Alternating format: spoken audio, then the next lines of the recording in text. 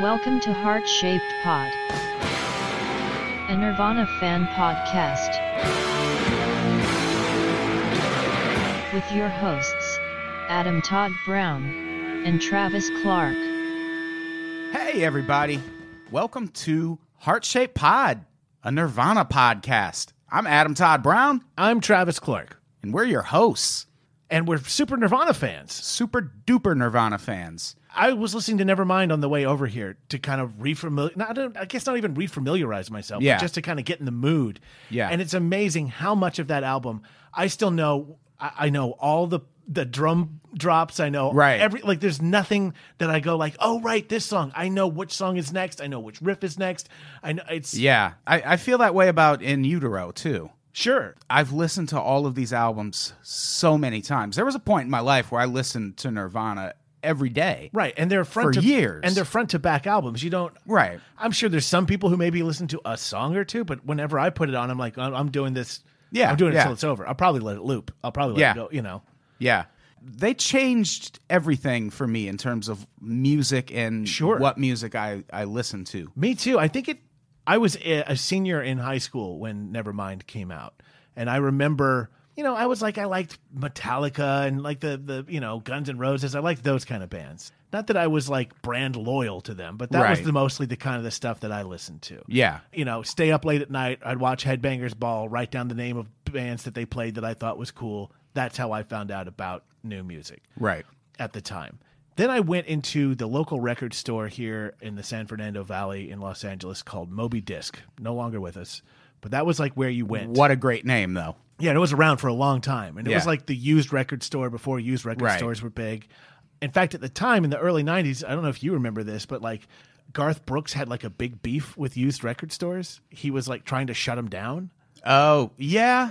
because he was like, "Oh, you're buying my record again, but I'm not seeing any money." And so Moby Disc had this just like cardboard cutout of Garth Brooks in the window that they just kind of decimated. They just kind of kept messing it up.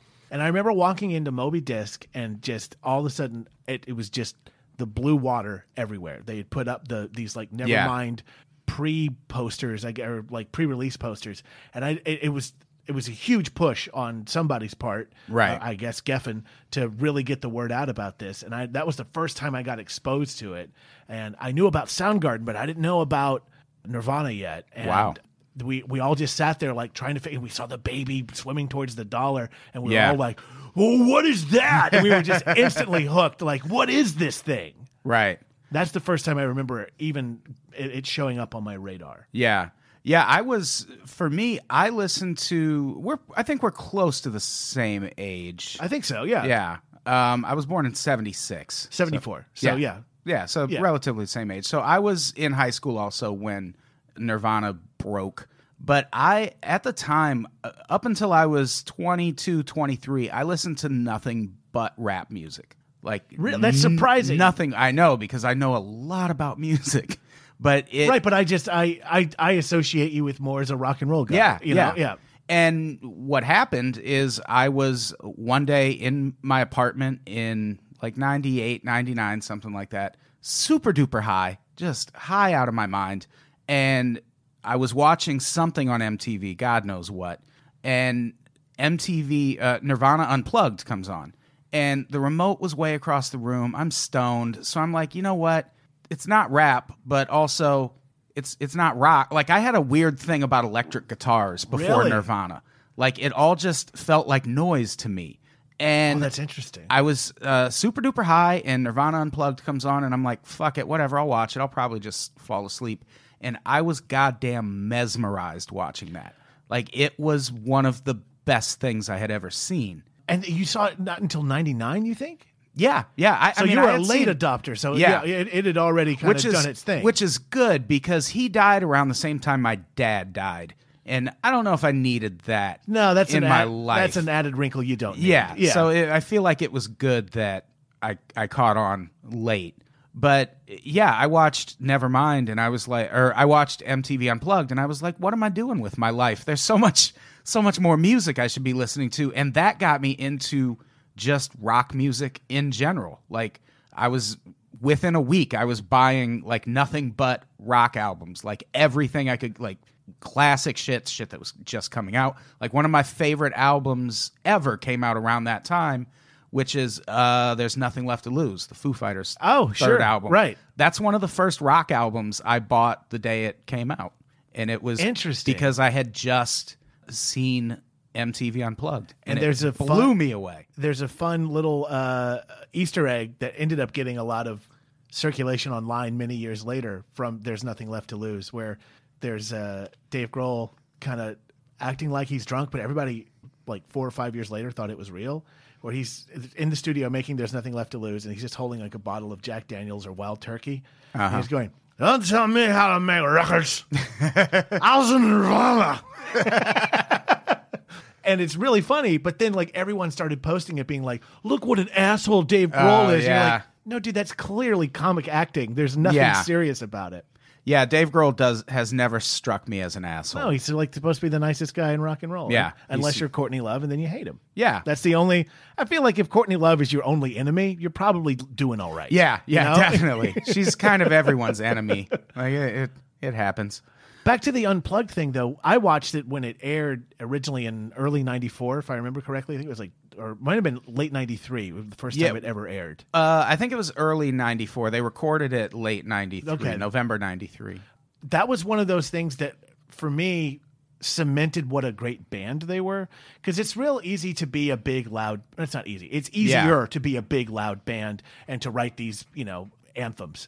When you strip it down and make it that more simplistic thing, I think that still holds together. That was more impressive to me, especially at the time. I started learning to play guitar because of Nirvana, because I was like, I want to learn how to play that song. I did too. Really? Yeah, I used to have a Univox High Flyer. Oh, yeah, he made those famous. Yeah. Oh. That was a fun guitar. It is a very loud guitar, too. Yeah. But what I remember being impressed by was my dad, who probably in hindsight was like my age now, was watching this and going, wow, these guys are fucking good. And it was like this cross-generational thing where it was no longer like, these are the fucking guys and you don't fucking get them. It was like, oh, shit, no, I get it. You know, like, and it was this weird bonding moment I had with my dad of watching that concert. And that concert is still hard for me to watch because during the very end when they're still playing In the Pines, you can tell he's done. You can tell he doesn't have it anymore. Right. And he muscles through it anyway. It still like tears me up to watch it like happen. Yeah, that part where he's about to hit that last note and his eyes get really big. He goes, and then goes back into it. And you're like, oh my God.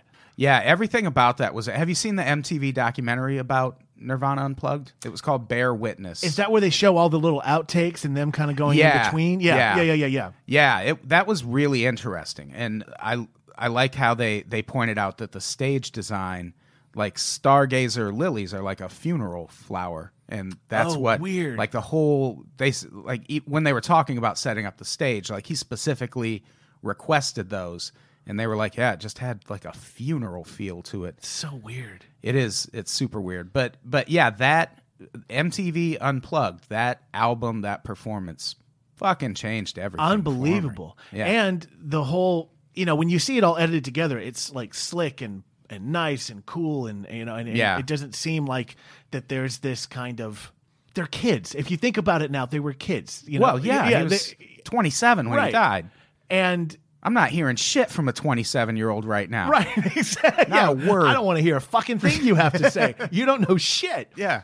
But one of my favorite songs by Nirvana is Pennyroyal Tea, and that performance in the Unplugged thing where it's just him doing it, and you think it's this choice, you think these are just guys who are so media savvy and this is how we're going to do it. No, he kept fucking it up in rehearsal, and he just wanted to Dave even says to him, it's even on the live album, no, you just do this one. And they bow out to let him do that song, which is such a song about being isolated, and doing it like by himself.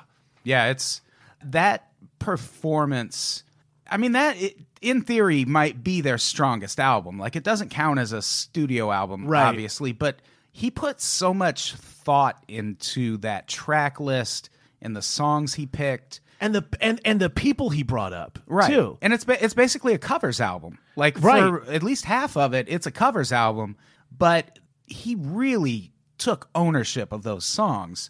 Like, I would argue their version of The Man Who Sold the World is better than David Bowie's version. I would say that is a debatable for sure thing, but Yeah. I would agree with you because while I was familiar with that song, I wasn't as deep into the Bowie catalog at that point. Yeah. Because I mean, I was like 19 when that thing aired, Right, so I was right. still figuring out what it is I liked.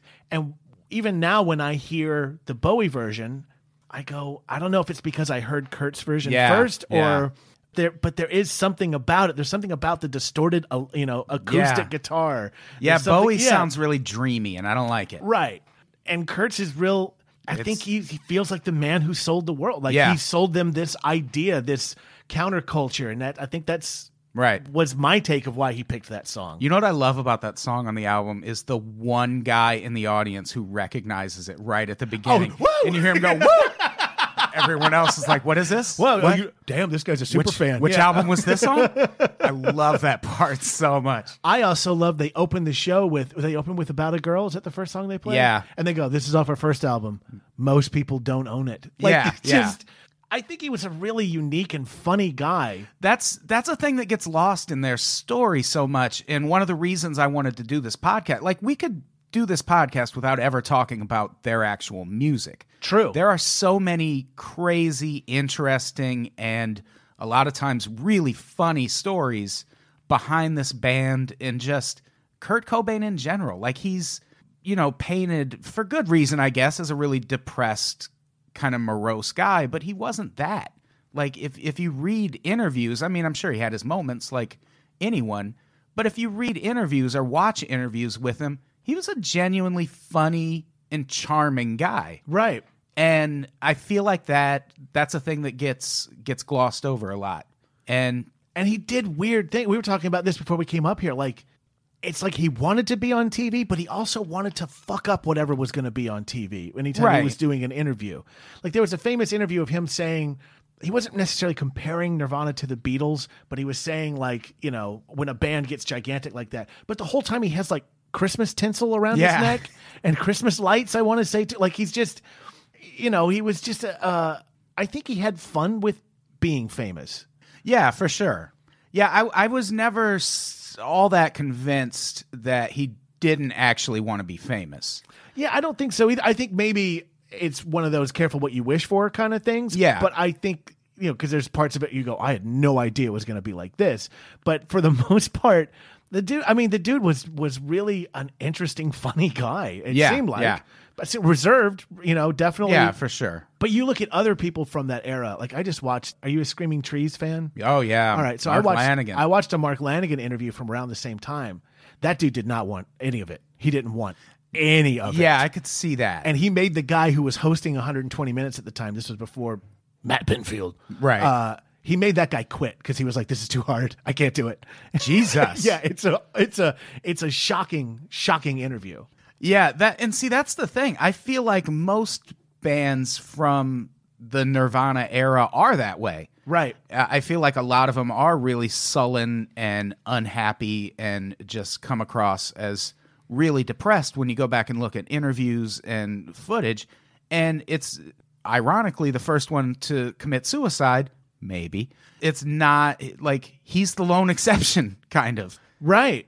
Like- Well, we lost Andrew Wood of Oh, Mother yeah, Love Bone yeah, for and sure. all of that. I mean, I was thinking about it while I was coming over here. I was like, dude, all of these Seattle guys, like 40 got to be old for them, Like, Yeah, for sure. None of them made it that long. Except Mark Arm. No one ever talks about Mark Arm from Mudhoney. That's true. That guy's still around in Mudhoney. I think Mudhoney's still a band. They're such a great fucking They band. are, but he has like some weird day job that he does. I was just reading. I can't remember what it is. Oh, really? But like, it's like, yeah, I do the music, but I also do this thing. Oh, wow. But I don't know. I can't, great information, Travis. I have no idea what it is. Possibly, Yeah. he's not like Brian May. He's not like, Yeah. he's not an astrophysicist who designed something that went to Pluto. No, he works at a coffee shop. Yeah, but yeah, he makes a killer macchiato. I love Mudhoney, though, and that's one of the other things about Nirvana. They introduced me to so many other bands. Sure. Like Devo was just the Whip It band to me before I started reading up on Nirvana. Great cover. Is it Turnaround that's on Incesticide? I think Oh, it's yeah. Devo cover. They were way into Devo. The Meat Puppets, who are doing a free show in downtown L.A. in August. Are they really? Yeah, Pershing One Square. of them went missing for a while. Yeah. The brothers, what does he call The them? brothers Kirkwood. The brothers Kirkwood. Yeah. That's what he calls them in the, That was the thing that I thought was cool that you don't see a lot of people necessarily do now.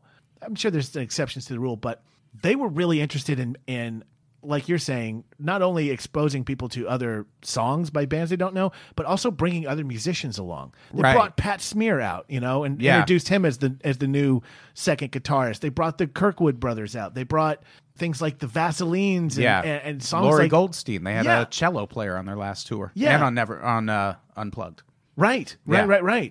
Yeah, they were great about promoting obscure bands. Things that they were fans of, they were like, Yeah. you should know about this. Yeah, and I found like that's how I first heard the Pixies was through right, because Nirvana. they said they were convinced that Smells Like Teen Spirit was a Pixies ripoff.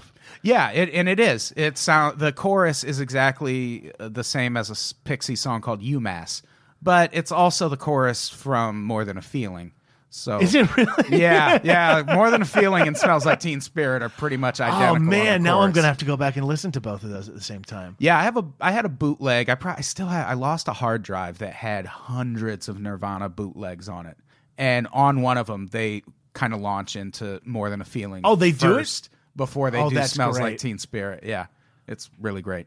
So this first episode obviously is just kind of an introductory thing.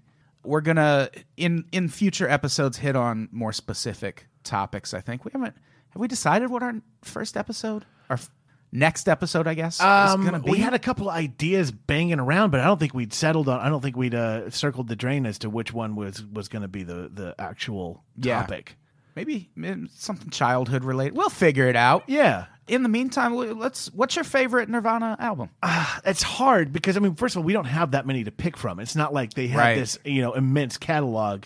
It's not like, speaking of Mark Lanigan, it's like Mark Lanigan puts out a new record every 6 months, Yeah. and each one I like, but, How about least favorite? I'd say least listened to is probably Incesticide. I just don't listen Yeah. to it. That's the one of all the, or no, probably Bleach. I don't Yeah. listen to Bleach that much. Yeah, it's Bleach for me also. And I think that's because that wasn't my entry point for them. So it's like, Right. I feel like I got to go back. And it's so different from, like, what I love about In Utero is it's those two things. It's Bleach and Nevermind kind of condensed into a perfect package. But it was also kind of I always took it as kind of a middle finger to success.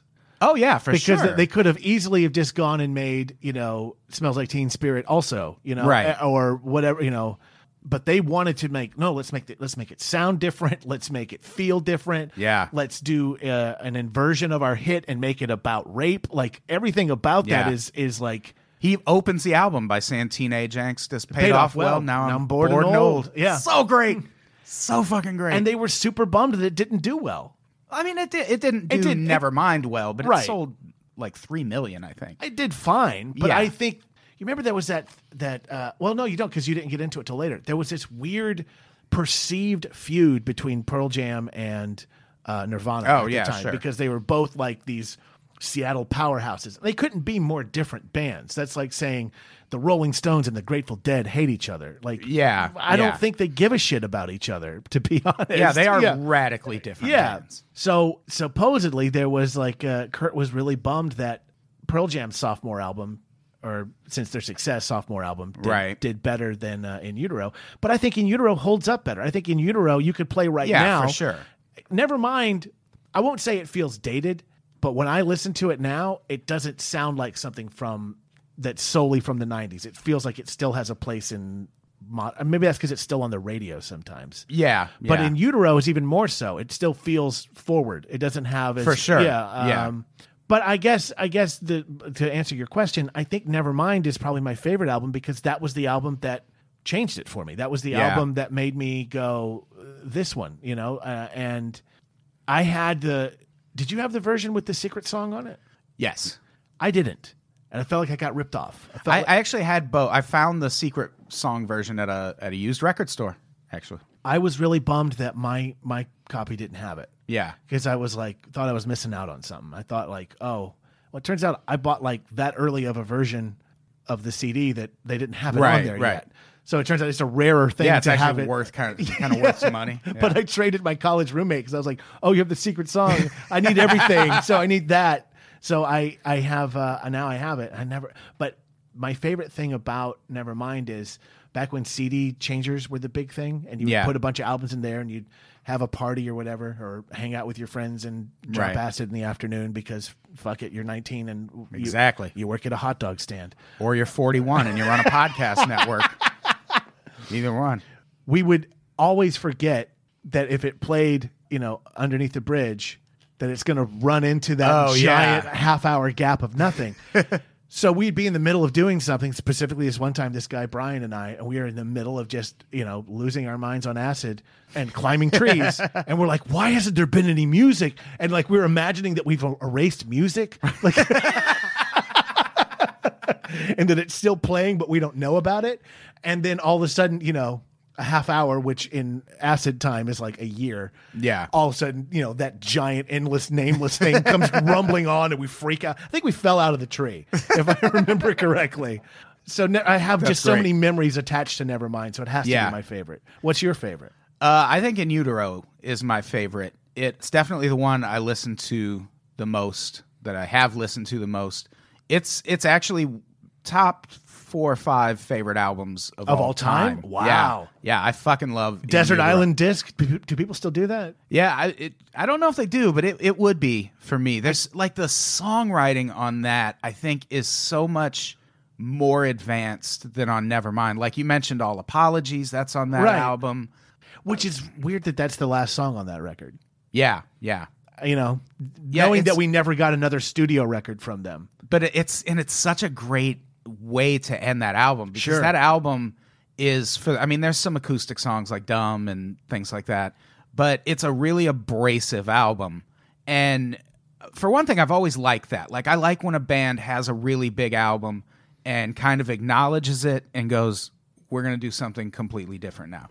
Like, one of my other favorite albums of all time is Tusk by Fleetwood Mac. Oh, interesting. Which I could have sworn you were going to say Pinkerton. I could have sworn that was no, going to be... I do fucking love Pinkerton too. And I think Pinkerton is another good example, just like Fleetwood Mac with Tusk, which was the follow-up to Rumors, where they go in and they've just made one of the biggest albums of all time, and now Lindsey Buckingham is like, let's make a punk album with the USC marching band. And it sells like 1 million copies, and everyone in the band hates him. But he's like, whatever, man, we're doing what we want to do at least. And like, that's a good way to not chain yourself to one thing. And I really like the way In Utero turned out. I think it's the perfect Nirvana album because it's got that abrasiveness of Bleach, but the melodies and the songwriting are so great. Yeah. And even the really abrasive songs have really strong melodies. Like Tourette's, that's a song you could get stuck in your head and there's no words in it. Like, it's just him kind of shouting syllables out. Right. Or Radio Friendly Unit Shifter. They opened every show of their last tour with that song. Yeah. And, I fucking love it. And also lyrically, it's a more interesting album. Yeah. You can tell there's meaning behind the songs. Like, I was actually just randomly reading the lyrics to Dumb today, which is a song I've not, like, it's weird how you know a song and you know the melody and you almost are reciting it, not really thinking about it. Yeah. You're just like, these are the notes and I sing that. But if you read it, like, it's an incredibly sad song. Oh, for sure. Like, I think I'm dumb. Well, maybe I'm just happy. Yeah. And you're like, oh, fuck, dude. Yeah, it's a depressing sentiment. Yeah. That's for sure. Yeah, and there's like songs like Frances Farmer Will Have Her Revenge on Seattle, right, which he said was about the Vanity Fair writer which we'll probably cover in another story, who wrote the story that got their kid taken away briefly. He said it was about her. It sounds like it's about Courtney Love. Really?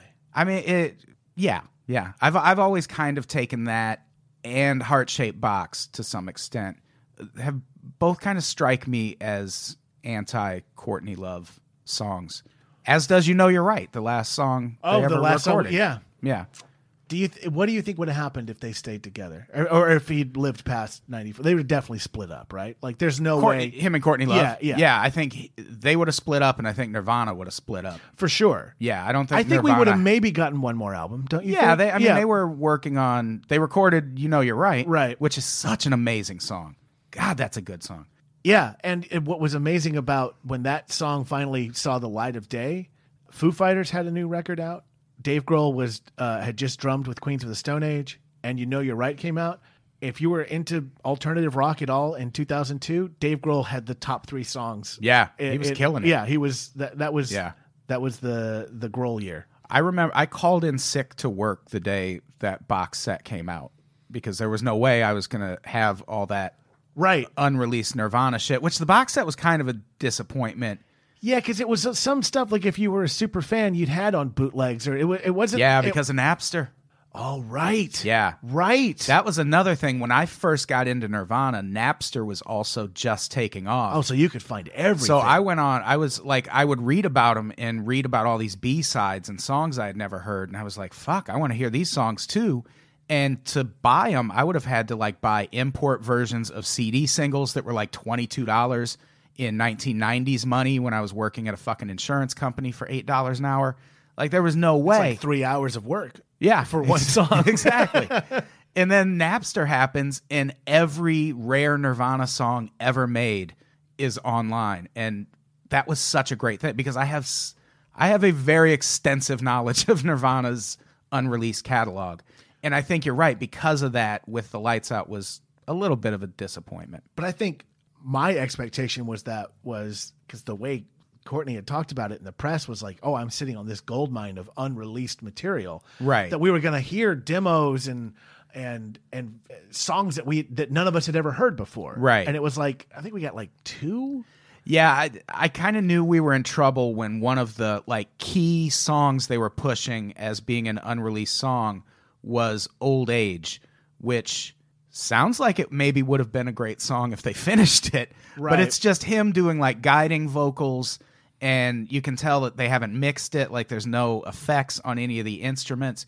And there were a few things on there that just blew me. Like I had never heard Ain't It a Shame, the Lead Belly cover that he does, which is fucking fantastic. I think that's one of his best vocals. Because it's one of those where he did that thing, which he did at the end of Unplugged. He does it at the end of Lounge Act, which is probably my favorite Nirvana song, where he sings the song normal and then hits that last chorus and just starts screaming. And that he used that effect so fucking well. One of the things people don't bring up much about Kurt Cobain is he screamed a lot, but he screamed on pitch. Right, yeah. Like it didn't sound off when he screamed through an entire verse. Right. Because he was still able to keep his voice in control. And that has to be such a hard thing to do. Like I'm not a singer, but that seems like it takes some degree of talent. And the other thing that really kind of bummed me out that people would say, because when I had a guitar teacher, he'd always tell me how simple the songs were, Yeah. It's just this dun, dun, dun, dun, dun, dun, dun. Yeah. You're like, simple, anybody could write this. And I went, but he wrote it. Yeah, so why didn't anyone write it? Yeah. And you want to go, okay, it's simple. He built a fucking palace out of matchsticks then. Like he used a very simple thing and made something great out of it. Right. Even his solos, which were not that complicated. He's not Satriani or any of these other shredder dudes. Right. I always took the interpretation that the notes he did pick and the notes he could play meant something. There was no filler. I'm not trying to impress you with my guitar playing. It's a tool. It's a tool to build this thing. Yeah, he did more with feedback and noise on the guitar than most people. Which is why I thought it was interesting that you said that previous to Nirvana, you were like, oh, electric guitar is just noise. And I was like, God, that's so much of what he did. Though. Yeah, and it took Nirvana for me to appreciate that. I don't know. It's just something about their music just really inherently clicked with me. And they have, if you listen to, I feel like I'm probably kind of a rhythm guy because of listening to so much rap music. I like music with a good rhythm section, and Nirvana's rhythm section was fucking amazing. I'm surprised more people haven't rapped to Smells Like Teen Spirit. I feel like somebody did. Am I wrong? I'm sure someone has. Yeah.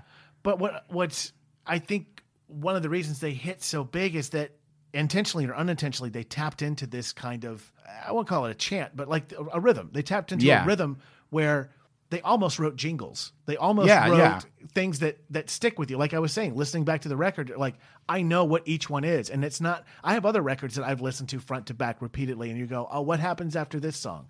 But the structure and the flow and the kind of driving beat behind it, all of it is, it just coalesces into something that was going to change. I mean, because if you weren't into rock music at the time was just big hair and people, sure. slinging, talking about how many girls that they were going to go hang out with. And I think that's probably why I didn't get into rock music earlier, because I bought my first album with my own money in 1986, 87, probably 87. What was it? Run DMC, Tougher Than Leather. But it was like everybody's first record of our age, Because I was never super into rap, but that was one of the first records I ever bought. But I sure as shit wasn't gonna buy Guns N' Roses. I hated. Oh, really? Yeah. I fell for Guns N' Roses in like '89. I went for it. I couldn't do it. But the first record after Run DMC that I bought was NXS's Kick. Nice. And like on an LP, like I rode my bike to Music Plus. It's a great album, yeah. though. And I bought it because I was like, well, my parents have a record player. I guess I'll buy a record. And then I rode back on my bike with it blowing like a sail off the handlebars. But Nirvana's Nevermind was, I think it was the first record I was excited about. Like the first, I would buy like I would save up my lunch money and I would buy tapes every week for things that I was into at the time. But Nevermind, there was such a there was a buzz about it before it even broke. Right. And I remember this guy Kevin that I knew was the first person I knew who had it, and I was like, "Is it like Soundgarden?" And he goes, "What's Soundgarden like?" And I was like, "It's these dudes who take acid and tune their guitars weird." And he goes, "Yeah, no, it's nothing like that." It is not. I mean, Bleach was kind of like that. Bleach almost sounds like it was supposed to be like that the engineer was trying to make a metal record. Like right. It sounds like it wasn't quite mixed right, in my opinion. Yeah. Well, I mean, they spent $600 on it. So well, you get what you pay for. Yeah. Get what you pay for. Which, that'll be an interesting story to cover. There's crazy stuff. There's a lot of crazy Bleach. stuff behind that. Yeah. What's your favorite Nirvana memory in general? We'll close out with that. It's Nirvana adjacent. It was when I first learned to play Pennyroyal Tea on guitar. Oh, and nice. I remember the lyric, "I'm so tired I can't sleep," really resonated. Oh man, I almost cried for a second there. That's weird. It's weird when that's the thing about Nirvana. Whatever Kurt was saying in the lyrics meant something to him, but you could imprint your shit onto it. Right. And when I learned to play that song, and it wasn't that long after he'd passed away, I remember just playing. Actually, I think it was the day he passed away. I just sat in my room and played that on an acoustic, and I cried, and I was like sad about it. And I was sad that this guy that I didn't know, but I felt like I knew, was gone, and that song had touched me in a way that still means something to me. And every now and then I still play it. So that and the other Nirvana memory that I kicked myself that I could have seen him live and I never did. Oh, really? That I could have gone with some friends and I forget why I couldn't go, but I remember thinking, well, I'll see them next tour. Yeah. And there was never a next tour that I could go to. So that sucks. I would say, but the thing that I think of when I think of Nirvana is his performance of Pennyroyal Tea, and then me being able to just kind of like, when I first learned that I could play and I'm not comparing myself to him, but that I could play and sing it at the same time like he did. Yeah. It really kind of meant something to me. Yeah. It's kind of a hard song to play. You have to play with your fingers, right? Yeah. Well, he kind of skips around a little bit. Yeah. Yeah. Yeah. I knew how to play that song once upon a time. Right. I quit playing guitar after a while because who has the time? Well, I'll get back into it someday. I thought you still had didn't you have a guitar one time when I was here? Or did I imagine that? No. We just talked about guitars a lot. We talked about it. What's your favorite Nirvana memory? Well, besides the MTV Unplugged thing, which that was like a life-changing moment. Sure. I think my favorite purely Nirvana-related memory, and we talked about it a little before the show, and I talked about it on another podcast a couple weeks ago, but their performance on Top of the Pops. Like, I show that to anyone who's like, oh, Nirvana was such a sad band. It's like, watch them on Top of the Pops and tell me how fucking sad they were. They were having the best time. It is one of the most genuinely funny things I think I've ever seen. And I think it really typifies what that band was. They were they were huge. They made really pretty pop songs at first. A lot of people tuned into it. And I feel like that performance is a really good kind of snapshot of how Kurt Cobain reacted to that fame, which is, he kind of had to accept it. He couldn't just quit the band. Right. But also he, like you said earlier, had a lot of fun with it. Like when he went on Rolling Stone, I was on the cover of Rolling Stone and wore a shirt that said corporate magazines still suck. Right. Like I love all of that shit about him. Like that is my favorite thing about Kurt Cobain, was just that kind of, like it was shitty to some extent, like that he would do that to Rolling Stone, but also it's so playful coming from them. Like if I saw Axl Rose do that, I'd be like, fuck you, you're a corporate piece of shit yourself. Right. And so was Nirvana kind of at that point, but it's just different coming from Kurt Cobain. I feel like Kurt had a bit of a wink and a smile to Yeah, it, whereas yeah. someone like Axl would just feel put upon and a victim, Right. Whereas Kurt's idea was, I understand that this is part of the job, and I can think that it's dumb on the Top of the Pops that you want me to play to a tape when we're a live band. Right. But okay, you want me to do it? We're going to do it this way then. And then he actually talked them into letting him sing live, because they normally don't. They do the whole thing? They normally do the whole thing, and he talked them into letting him That's sing great. live, and then does that crazy like Morrissey type performance. Yeah, it's like Sisters of Mercy doing what was the song? It was Smells Like Teen Spirit. Right, yeah. Load up on drugs And kill your friend. what's crazy about that, the first time I ever heard that, I had gotten a Nirvana bootleg that had all these unreleased songs, and it completely out of context just said never Smells Like Teen Spirit goth version. And I remember hearing it and I was like, what the fuck did they record this for? This is the craziest thing What were I've they ever thinking? heard. Yeah. Yeah, and then I saw there, I think there's a clip of it on the Live Tonight sold out DVD. Yeah. And I think that's probably where I saw it. I sure as shit didn't see it on Top of the Pops. Right, because that's a British show, right? Yeah. Yeah, his guitar has no strings. And Yeah. I don't even think he's like playing it like what he would with his fingers. I think he's just passing a flat Yeah, hand he's just and passing a crossing- hand over it. Chris Novoselic is just throwing his bass in the air. At one point, Dave Grohl starts shooting his arm up in the air every time he fucking hits the snare. It's so fucking amazing. And it's just like it never gets old to me. Like I could watch that clip every single day. And it's just that personality that I think I really liked the most. I mean, and the songs, obviously. Right. But I like those kind of stunts. I liked when he pulled shit like that. Also, there's also on the Live Tonight DVD performance of Come As You Are, where he starts playing and is clearly way out of tune. So instead of tuning his guitar, he just starts singing out of tune with the guitar. And it's like, it's such a funny and like natural thing. It was just like in the moment, he was like, well, it would be funny if I just did it the other way and just sing out of tune with it. And I don't know. I just love that. I liked his spirit. He just struck me as a good dude. Yeah, I kind of wonder what. It wasn't that long ago. It would have been his 50th birthday. Yeah. I guess it was last year. He was born in 1967, so it would have been this year. Oh, this year. Yeah. Yeah. Oh, yeah. It was earlier this year. Yeah, it was earlier this year. It would have been his 50th birthday, and I was like, I wonder what would a 50-year. I don't know if he would have made it to 50. Yeah, he might not have. Because he had legitimate health problems. Yeah. At 27. Forget all the other stuff. Forget all the conspiracy theories. I don't know if he would have made it to 50. Yeah, and he had a heroin habit. A lot of people don't survive that. Right.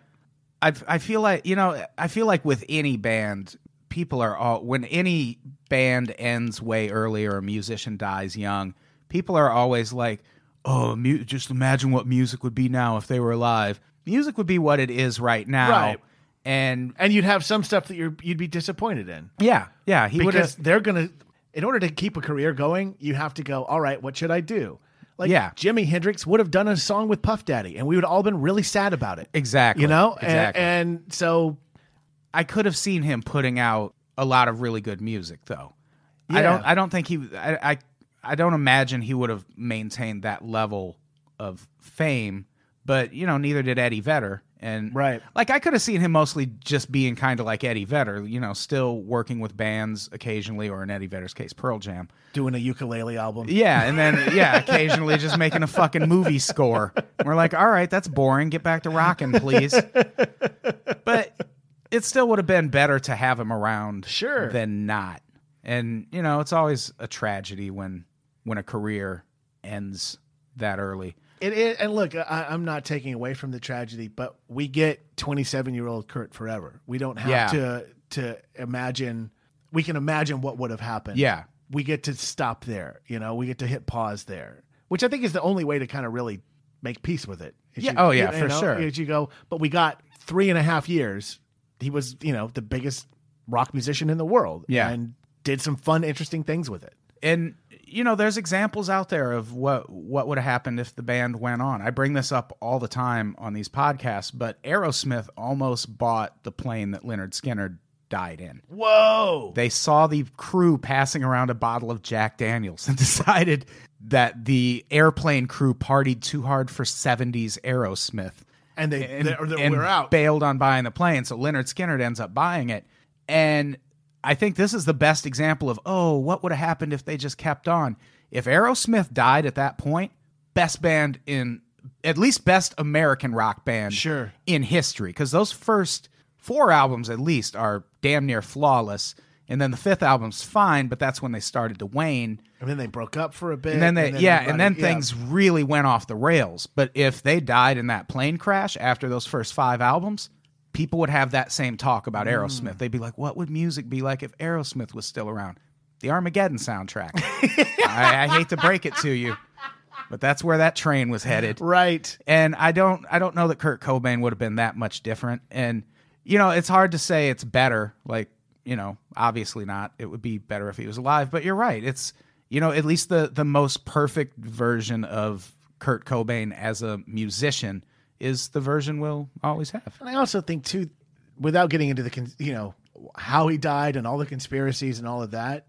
Yeah. If you want to go with what it is on paper and what the story is reported, there's something about becoming that big and that popular that fast at that young.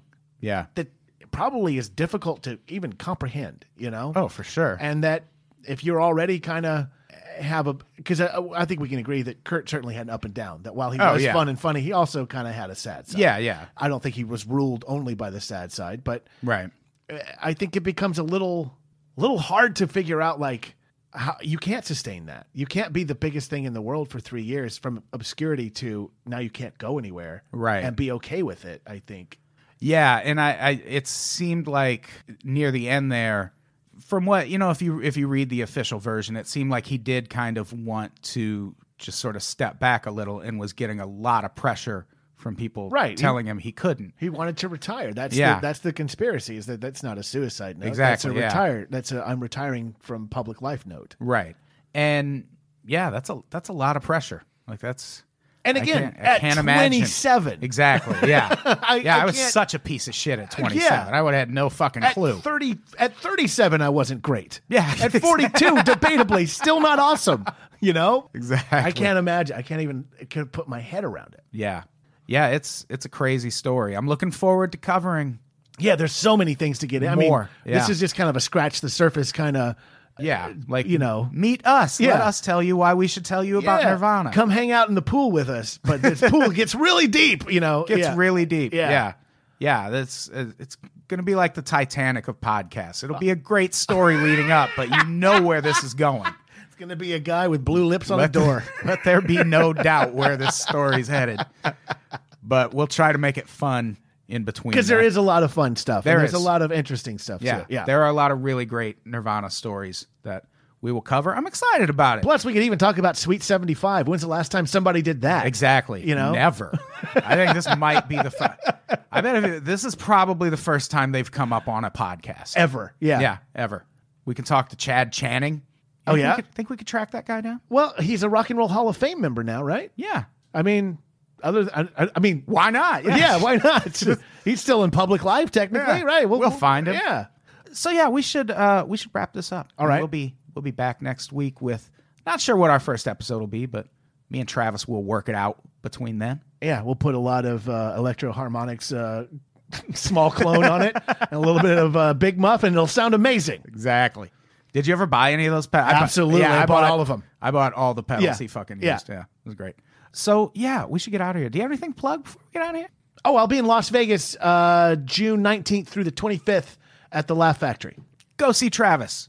June 19th through the 25th. 19th through the 25th. The Two Laugh shows a Factory. night. 14 opportunities to see me in Las Vegas. And come see me at the Darkest Hour every second Friday of the month, West Side Comedy Theater in Santa Monica, 11:30 p.m. It's a fun show. And check out the rest of our podcasts on patreon.com. We do 10 episodes a week, $5 a month. It's cheap as shit. And also give this podcast good ratings and reviews on iTunes, or we'll fucking hurt you. Yeah. Come on, man. Yeah, we will kneecap you. It's not even that hard. Yeah. Yeah. Nirvana was great. You like Nirvana. You're listening to this podcast. And we're going to tell you more things about Nirvana. Yeah. And then so you should just say, those guys seem cool. Yeah, those guys seem great. Yeah. Leave that review. That's a perfect review. Yeah. 5 stars. These guys seem great. Smells like a podcast. Oh, I thought I had the fucking sound effects machine on, and I did not. So I just hit a button. No, I heard it. Oh, did you? Yeah, I heard some. Oh. Yeah. I don't think we got it on here. Oh, bummer. I know what it was. That's all that matters. I'll just put it in post. Just let off an air horn while I'm editing. That'll be fun. All right, let's get out of here. We'll be back next week. Travis, say goodbye. Goodbye. Goodbye, everybody. We love you.